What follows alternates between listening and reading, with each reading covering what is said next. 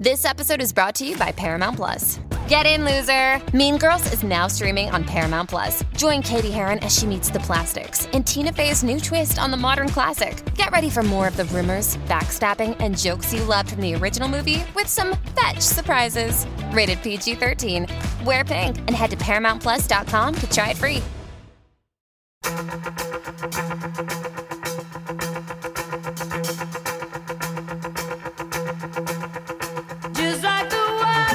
Hello and welcome to Riffs on Riffs, where we explore the collision of original and sampled tracks and the artists who made them. I'm your host, Joe Watson, and I'm here with my co-host, Toby Braswell. What's up, Toby? Not much, man. How are you? I'm good. It's another beautiful day in Cleveland. Together on this podcast, we'll listen to legendary tracks and the timeless but sometimes not so well-known songs that they sampled from. So, my friend, what song are we going to be exploring today? This is Edge of 17. It's one of the most memorable songs by rock goddess that we all know and love, Stevie Nicks.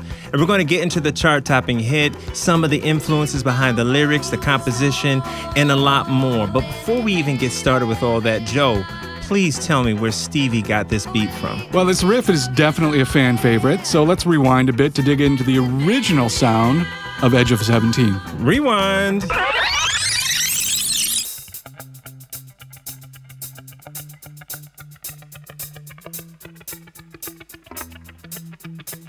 This intro, I love this intro. You got to move with this. Right?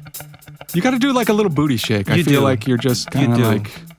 Even in your chair, you're still I'm doing shaking. it. I'm doing it right now. Well, I'm not even looking. I'm not looking, but I believe you.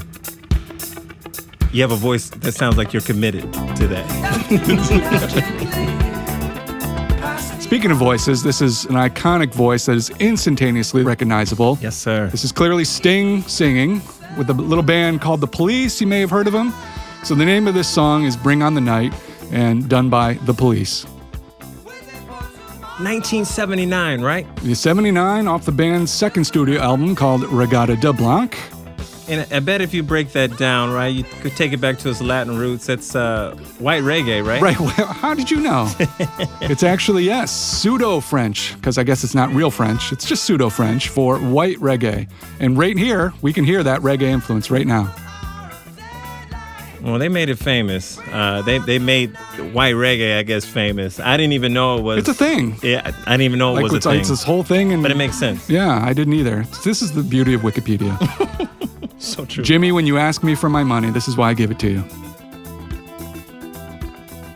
So let's talk a little bit about The Police. Obviously one of the all-time greats in rock and roll. 6 Grammy Awards, 2 Brit Awards, 2003 inductees into the Rock and Roll Hall of Fame. 4 out of their 5 albums appeared in Rolling Stone's list of the 500 greatest albums of all time, which is sad to me a little bit that they only made 5 studio albums. They should have made a lot more. And they've been included in lots of greatest lists of greatest artists of all time. Like everybody knows who The Police are. So as we talked previously, this album came out in 79 and it translates loosely into white reggae. Probably more familiar with a couple of other tunes on the album, Message in a Bottle, Walking on the Moon. Both went on to chart much higher.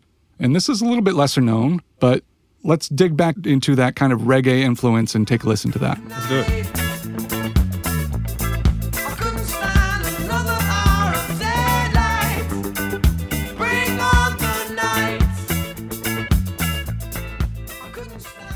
You know, one thing that I got to say about this group is from the initial riff that they had, right, until that transition they make into the into reggae or whatnot, it shows the creativity. Oh, yeah. It shows a lot of creativity because it's unexpected. I would say that this, you know, especially with the notes change, it's not static. You know, it moves, right, and you're moving with it if you're following the music. So I love this song. Actually, the first time that I heard it was on Sting's solo stuff when he did a live version of it. Actually, the album is called Bring on the Night. And it's a much different version of it. It's a little harder driving. Instead of this power trio format, they've got, you know, full band and it's a different take. But let's take a listen to that.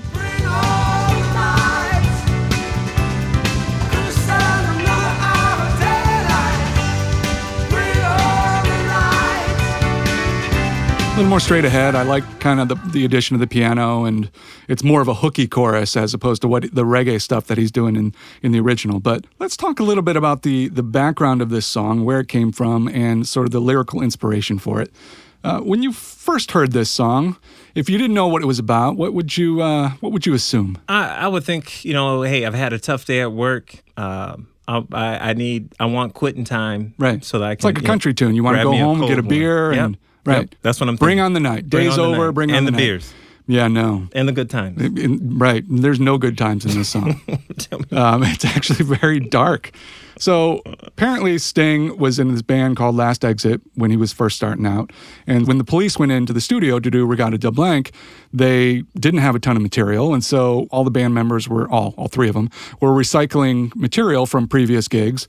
And this was kind of one of the leftover songs that he had. And it was a song called, get this, Carrion Prince, O Ye of Little Hope. So, we're already starting to get into where this is headed. It was taken from this Ted Hughes poem, King of Carrion, which is about another really happy guy in historical terms, Pontius Pilate. Oh, yeah, he's real happy. Yeah. It's real. He has joyous life. Right. Yeah, that's a guy that we all look back fondly and say, that dude had a good gig. That man made the most of everything. He made the most of every situation, didn't he? Or he washed his hands, whatever. Washed his hands, yeah. So, wow. Here's another happy subject matter. So after reading The Executioner's Song, which was this Pulitzer Prize-winning novel by Norman Mailer that depicts this guy named Gary Gilmore, who I think killed a couple people in the state of Utah. So we keep getting happier as we go. And he advocated for himself to be put to death. He wanted the death penalty. And so he went through this whole court thing. And I think he eventually did end up getting shot by firing squad. So, yeah, he got his way. And so Sting says, and I quote, well, I sing it with him in mind. So now when you think of Bring on the Night, you can think of that as opposed to finishing up a day and going home and getting a beer. It's not a good thing. So there's another line from Bring on the Night that goes like this: when the evening spreads itself against the sky.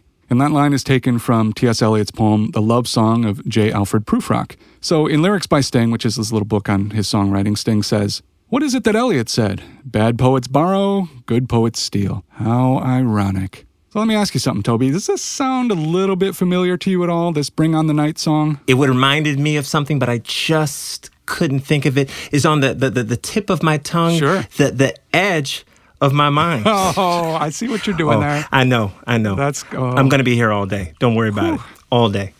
Okay, so speaking of that little tease, let's hear a song that's vaguely similar. Let's do it.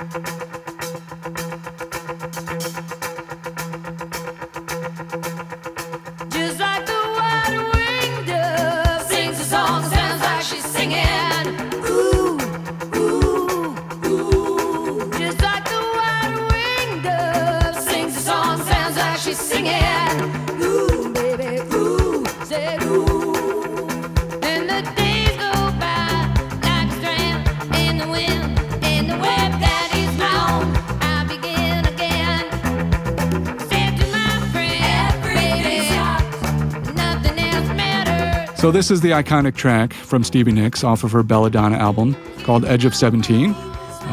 There's a reason it sounds really familiar to the Police song Bring on the Night is because those intros are pretty much exactly the same. That's the crazy part to me, that it is so close, right? I'm a whole lot more familiar with this song than I am with the Police song. I know about Police, but I wasn't familiar with that song. As we discussed, it wasn't really a popular song.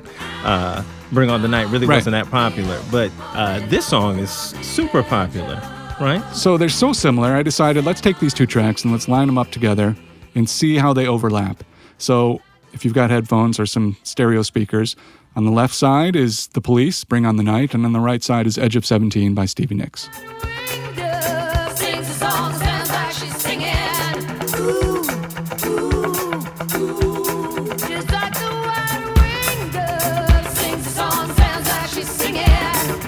So, Joe, tell me if I'm wrong or not. Are they starting on the same key? Same key, same chord progression. The only difference is Edge of 17 starts on that E and then just kind of stays there for a little bit before going into the progression. But other than that, they're exactly the same tempo, same lining up of the kick drum. It's a little bit different picking pattern on the riff, which we'll talk a little bit about later. And the songs definitely go in very different directions, but Bring on the Night came out, I think, in 79, and Edge of 17 came out in 81, I believe. So it certainly sounds like Stevie Nicks might have stolen from the Police here. So this kind of reminds me of like the stories you read about in the paper where a guy robs a bank and he comes out And he gets caught, and you're like, man, how did he get caught? Like that's crazy. Like he obviously planned this out where he locked himself out of the car, right? I mean, this is like one of those stories. Like this was like blatant robbery, blatant stealing. And let it be known that this is the one time in history that someone can steal from the police and get away with it.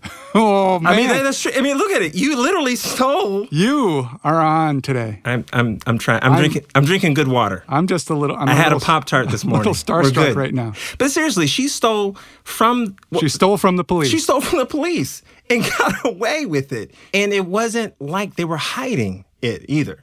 Now, do you think what allowed this to happen, why more folks weren't upset or up in arms about this, is because they go in such different directions? We haven't talked about it this way, but the fact that, Stevie really embraced the rock aspect of it, sure. That song. It's not white reggae, right? It definitely totally goes a different way. Right. You think that kind of not allowed it, but it kind of makes it all right, I guess, for that stealing? That taking?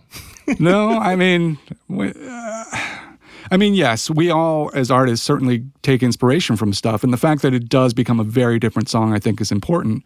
But I also think it's important to say, what are you doing? Like, did you intentionally rip this song off? And what's interesting is the guitarist on this track is a guy named Waddy Wachtel. Mm-hmm. And he's told very different stories about whether or not it was an intentional thing. And I think I've got a pretty good sense of which one I believe. But the one that he's sort of put out in the media a few times, which is crazy in my opinion. So this is a quote from him. I'd never heard Bring On the Night. And at that session, they told me they were going to do this song based on this feel. And, I had heard something about the police, but I didn't know what they were talking about. Well, and then about 2 years ago, and this was a pretty recent quote, I had the radio on, and on comes this song that sounds like Edge of 17. And all of a sudden, I'm like, that's Sting's voice. And I thought, oh my God, we ripped them off completely. And I called Stevie that night, and I said, listen to me, don't ever do that again.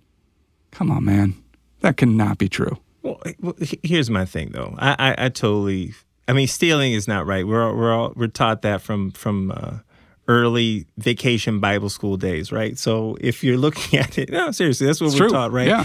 So, but if we're trying to rank sin, right? If we're trying to rank it, then I would say that since they went in totally different directions, what they did was more like purgatory, right, instead of hell. Okay, that's what I'm thinking. Like, so they need to do a little penance, but then penance, right? The end result's okay. A couple of Hail Marys, that'd be all right, yeah, right? Sure. I'm thinking. So what's interesting is Waddy does come back around and sort of admit, I think, to the sin that you just described. Mm-hmm. There's a writer that asks him, says, one of your most famous guitar statements is that staccato opening riff, and were you aware of the similarities between that song and Police's Bring On the Night? And he said, I'd never heard it, blah, blah, blah.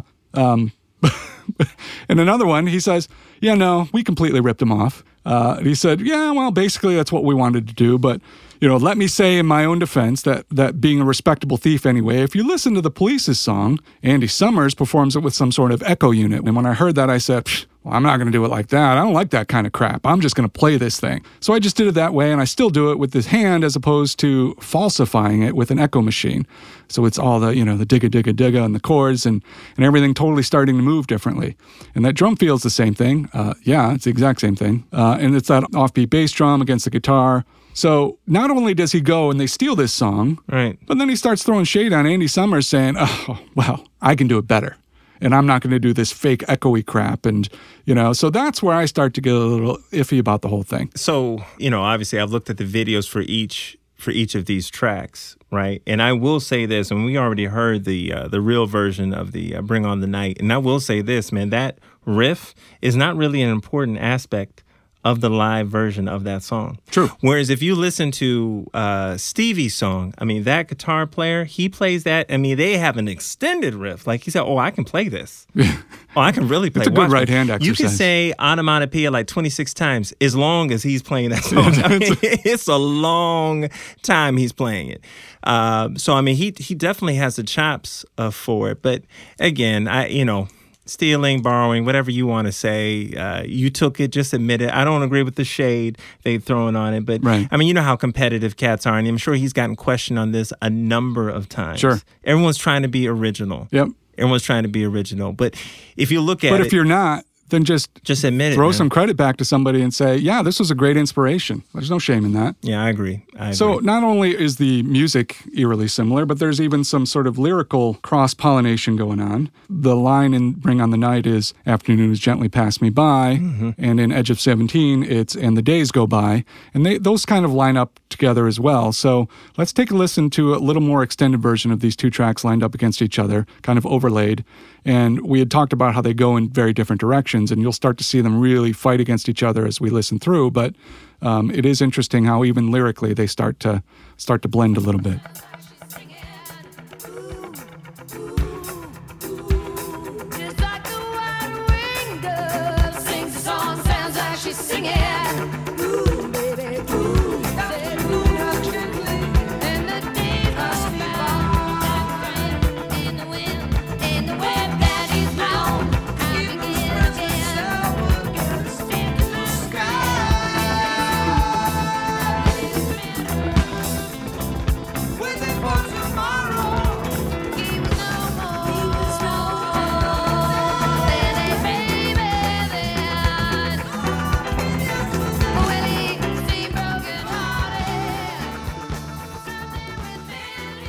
So, Tobe, we already talked earlier about Bring on the Night being kind of a dark and scary song. Edge of 17. Let's talk about that for a second. What does that kind of bring to your mind, just that the title itself, Edge of 17? Well, 16, I think, is one of those ages. There's a couple of key ages as you're growing up, right? 16, I think, is important because you get to drive. 18 is important because you get to drink in Canada. Are you Canadian and I didn't know it? Hey, I was for that weekend. Okay, so, fair enough. I was for that little weekend. Trip to Windsor. Yeah, so Edge of 17, I think, is, at least in my mind, I'm seeing that, right? I'm seeing right on the cusp, relevance, right? Ready to take on the world. Exactly.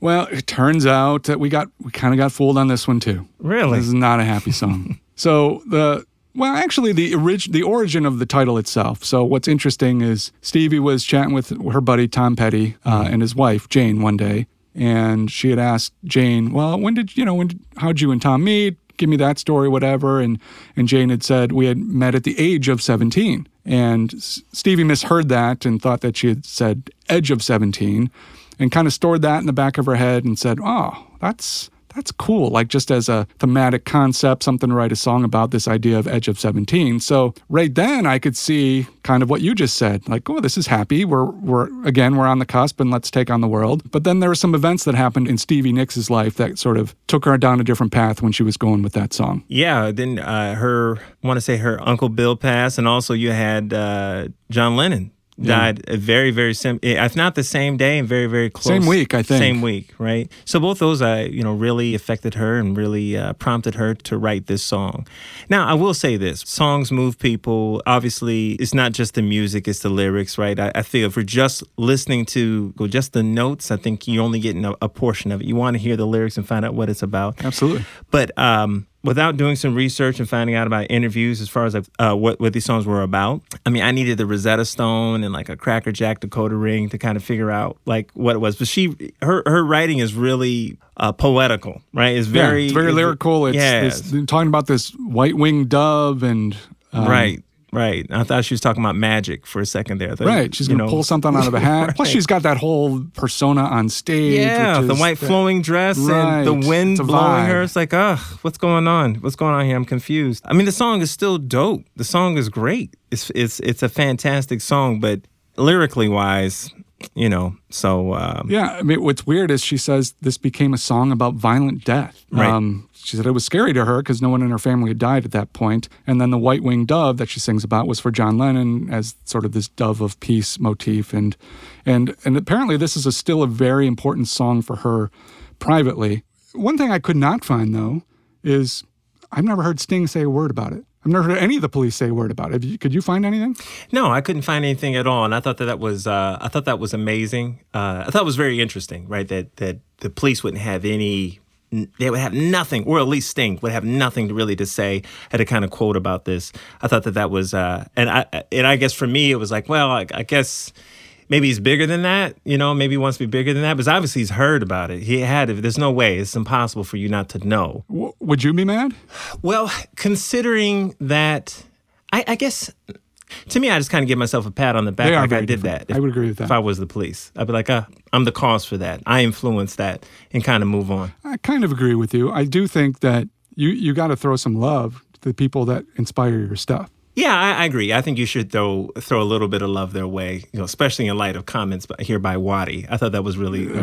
that's kind of I Bush agree, League. I agree with you in that the songs go completely different directions. They end up being two very different things. Mm-hmm. And what annoys me far more, since we're talking about the police, is when people take songs and then they do a worse remake of that song and pawn it off as their own. So in this case, I think of, when Biggie died and Diddy came out with Every Breath You Take. Right. Took the name of the song, sampled the song, and put some bad banal rap lyrics over it. And says, oh, this is my song. This is my own. I own it. It's not that he went around and said it was his original song, but he took a song, added really nothing to it, threw some new lyrics over it, and then it became a thing. And I was like, well, am I being a little too judgy here?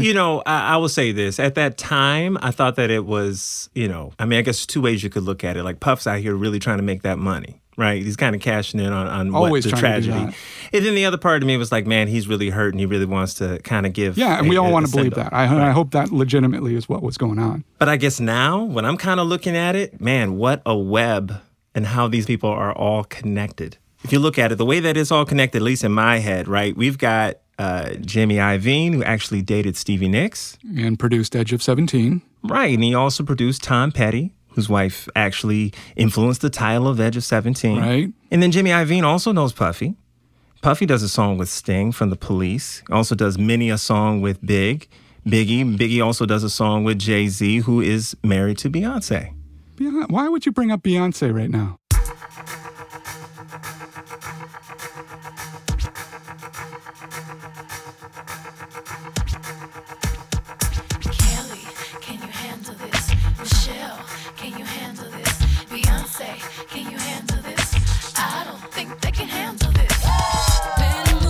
That's why you brought up Beyonce. So this is Bootylicious by Destiny's Child. Clearly samples the not Bring on the Night, but Edge of 17. Yeah, they changed the note a little bit, right? The note of the riff is yeah, they drop it down half a step to right. E flat instead of the E. But the other interesting thing is that it's pretty much the only part of the song that they took. They just took that intro riff and it plays throughout Bootylicious. So it becomes more of a rhythm, percussive element in the song as opposed to something that dictates the melody and the chord progressions, which I think is interesting. You have a couple of notes here, but you actually broke it down musically. You mentioned that the first two songs, right?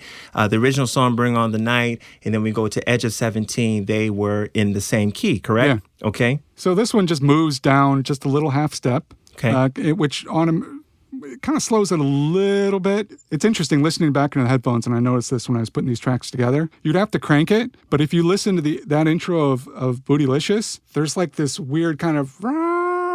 It's like kind of creepy. It's very faint that kind of comes in. And I think it's probably because of what they sampled from. And that's just an artifact that was left over. Sure. It's cool. It's a little weird. And I didn't, until I was like really critically listening to it, I didn't see it. But so I put together a little mashup. We called it Edge of Booty. And it's just a quick illustration. Yeah, Joe, that is the best thing you've said all day. Edge of Booty. Let's take a listen. So this is the original Edge of 17 track. And then we just drop it down. And back up. See how my voice raises? And back down. And that's it. That's really and then the way they produce the tracks. Joe, I appreciate the work that you put in to make that happen.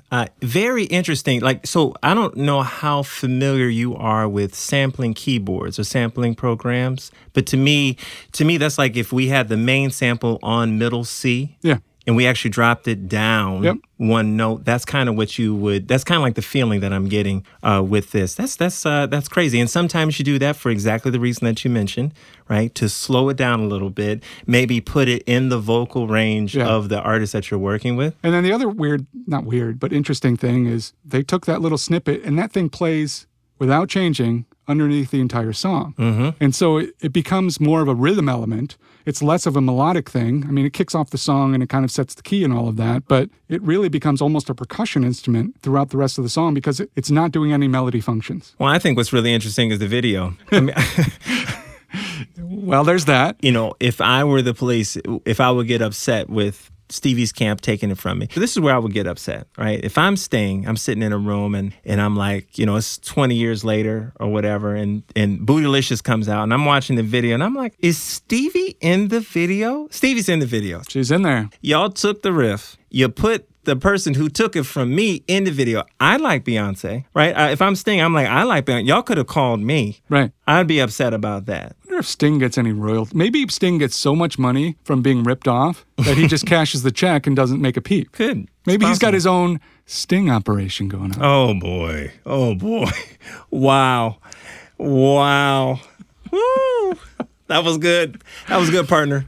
That was good, partner. All right. So the other interesting thing is that this is one of the few Destiny's Child songs where Kelly Rowland sings the bulk of the song, right? Are you a bigger Kelly than a Beyonce fan? Man, you know what? I think it's exposure because I see a whole lot more of Beyonce Sure. than I do of Kelly. But man, when Kelly had her album that came out, good God. The remix of that song that she had with Lil Wayne, stop it. Stop. We can put that video on rewind. Replay. Why is that, Toby? She has certain, what should we say, assets. Yeah. You know, as far as, you know, her musical talents, certain assets that I like. Did your voice just crack thinking about Kelly a little bit? It did. I'm looking out the window right now. I'm just, you know. Come back to me, buddy. Come back. I almost got a tear come from my eye. I haven't seen her. I haven't seen Kelly in a long time. But Beyonce is awesome, but Kelly's special. Sure. Yeah. So, and then the other interesting thing I think about this is, you know, Beyonce, part of controlling the empire, right, is she's trademarked the term bootylicious, even though she didn't even come up with it. Up with the name, the term bootylicious, which, I mean, think about, I just like the idea of hearing in my head right now, I'm hearing Snoop say bootylicious in that Snoop Dogg way, and it makes me happy. But you know what? To me, what is so cool is that Snoop saying bootylicious and her saying bootylicious is obviously different. You don't think Snoop's bootylicious? Come on, man. Obviously, hush. But what I will say is this. I do like it, especially in today's climate, a woman taking control of that word. Oh, absolutely. I do think that is awesome. You know, she's trademarked it. It's her word. It's their word. I do like that. It's kind of like taking power, you know, taking power when you can. But I do like Snoop's version. Right. I'm going to say that, but, you know, yeah. So let's circle back around to some of the interesting musical underpinnings of these different tracks. And always when you talk about kind of the backbone of music, you're talking about the drum sounds and the percussive elements that are going on. And what's interesting is I think that even though Bring on the Night and Edge of 17 came out with roughly I think a year or two of each other, they're very good examples to me of what was going on with the difference in drum tracking back in the late 70s, early 80s. So let's talk about a little bit about that 70s drum sound. You really had two different things going on. You had that big, heavy rock sound, right? And to me, the biggest example of that is when John Bonham from Led Zeppelin took his kit and mic'd it through a castle somewhere, up a chimney or something. You've got big booming reverb.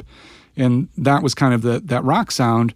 And on the other end of the spectrum, you had this heavily compressed, just flat sounding, you know, very thin and flat sounding tone that you had on kind of the adult contemporary 70s stuff going on. Mm-hmm. So I put together a little sort of evolution of that big heavy sound all the way to the real kind of smaller squish sound. Let's take a listen to that.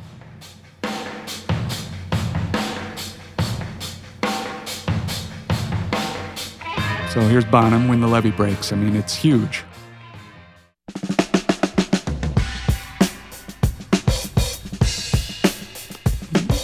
Get a little bit cleaner, a little less verb, and Take the Money and Run, Steve Miller Band.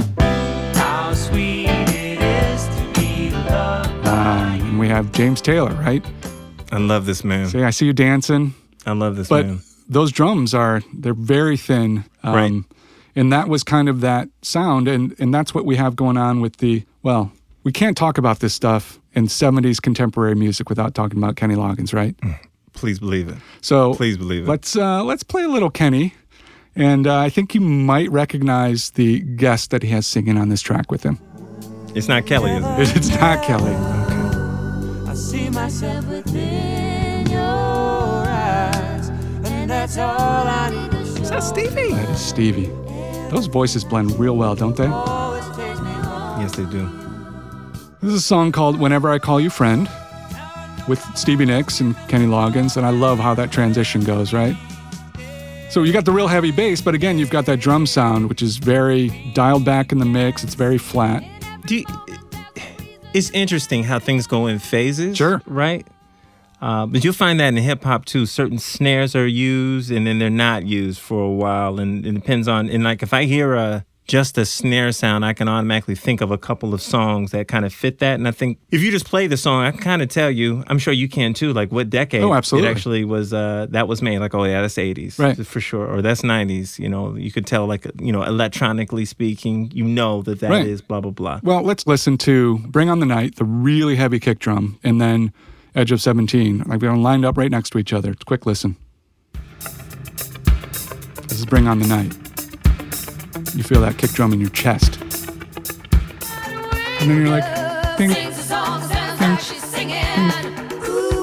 And what's interesting is when you get into the, the 90s with Bootylicious, that electronic drums kind of goes back to that 70s adult contemporary song where even though they're electronic drums, they're very flat. They're very compressed, and it's a very unique sound. Let's take a quick listen to that one. Kelly, can you handle this? Michelle, can you handle this? Beyonce, can you handle this? I don't think they can handle this. So you bring up the sound of decades, right? And it's interesting how these things kind of come in waves. Bruno Mars right now is taking this 90s sound and he's bringing it back and probably going back and finding, all that vintage equipment and reusing it. I feel like, so I'm going to ask you a question, Toby. Hit me. What was your hair like back in the 80s? My dad did not believe in taking us to the barbershop at all. So my dad basically had the premise of like, unless you have a W-2, Right. I'll be cutting I'm you. taking the clippers. That's a good line. So he cut our hair. So it was, Yeah. it was tough days, boy. It was some tough days. And then when you got into the 90s, was it a little different? 90s. So we had flat top, a little baby flat top, Sure. a little part. 93 though, drastically different. We're talking dreads. Good for you. Yeah, good for me. Good for me. I had them for the next 17 years too. So that's what music is. It's like Oh, hair. yeah. Every decade has a sound. Sure. Yeah. So we like to top off the show with some bonus material, and whether it's about the lyrics and mechanics of the songs we've been talking about, we here at Riffs on Riffs like to indulge in everything music. So today, we're going to talk about mondegreens. Mondegreens, basically defined as what? It's defined as a misheard lyric. And I guess the history goes back to an American writer by the name of Sylvia Wright. She coined the term back in 1954, writing about how, as a girl, she had misheard the lyric and laid him on the green, which in a Scottish ballad as and Lady Mondegreen. Oh, good old Lady Mondegreen. Right. I remember her. I think she was my 5th grade teacher. Is that right? Is that right? Miss Mondegreen. Miss Mondegreen. What subject did she teach? Yeah, well. All of them? All of them. She taught all this. Yeah, okay. We got a Miss Robinson situation going on over here. Okay.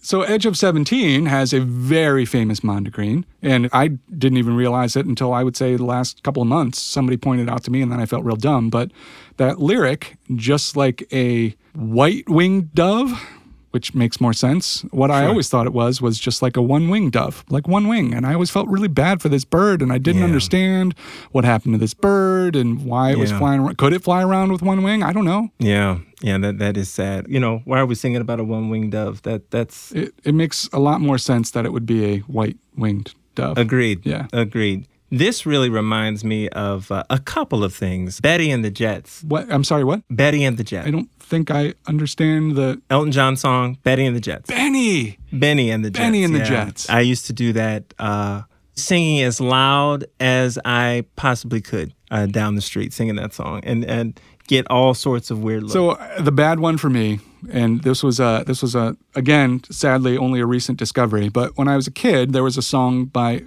Murray Head, which I think it was the only song he ever made, called "One Night in Bangkok."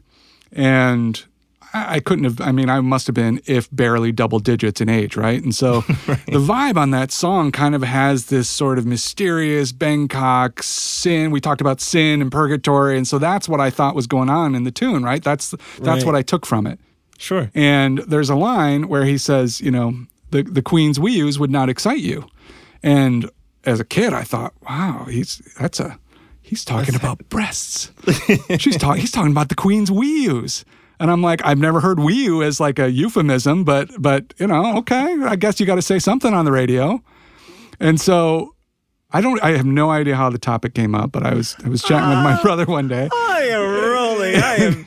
And we're talking about the song, and I was like, yeah, I always liked that song because, you know, as a kid, it was very because of the right. wee And he was like, what? I was like, yeah, the Queens we use. And he lost it, like much like you are. And he's like, do you know what that song is about? And I'm like, no. And he's like, it's about chess. It's about Bobby Fischer and playing chess. And he's talking about a chessboard and literally the queens that we use to play chess. We're not talking about queens' body parts. Oh, wow. So I was mortified and disappointed, actually. Right. But see, it's important to make those kind of discoveries in front of family. Right. right. Because that's only going to come up at like Thanksgiving. Right. Like, hey, before I pass you this cranberry sauce, let me tell you about what Joe said about we use. Let's talk about this. Has anybody seen the Queens we use lately? Anyone? Yeah. Wow. Okay, that's it for the show. Thank you so much for listening to Riffs on Riffs. We're going to take you out with a more recent example of a sample used from Bring On the Night, done by The Weeknd. The song is called Adaptation. Now, this song is a little creepier than the other two that we've been listening to, but I think it's interesting. I think it's an interesting use. It kind of fits sample. in with the darkness that we had in Edge of 17 and Bring On the Night, right? Same kind of thing. Absolutely. So we really enjoyed having the music discussion about our favorite artists, including The Police, Bring On the Night, Stevie Nicks' iconic Edge of 17, and Destiny Child pop track Bootylicious. I'm hoping you guys will stick around for the next episode. We got a good one coming up. What are we talking about? We're going to talk about one of the most iconic rap groups in history and how their song, one song in particular, is actually linked to a cartoon hero. Huh. Well, I'm going to tune in for that, so I'm sure it will be a great show. Please don't miss it. That's it for us. Thank you. Peace. See how far a man can go without himself. Riffs on Riffs is a production of Evergreen Podcasts. A special thanks to executive producers Joan Andrews and Michael D'Aloia. Producer Julie Fink. Audio engineers Eric Coltnow and Dave Shaw. And audio director Michael Seifert. You can listen to more episodes of Riffs on Riffs by finding us on iTunes, Stitcher, or visit evergreenpodcast.com. And don't forget, if you enjoyed today's podcast, please leave us an iTunes review. It really helps. I'm your host, Joe Watson. And I'm your co-host, Toby Braswell. Thank you for listening to Riffs on Riffs. I made a trade, gave away our days for a little fame. Now I'll never see your face, but it's okay, I adapted anyway.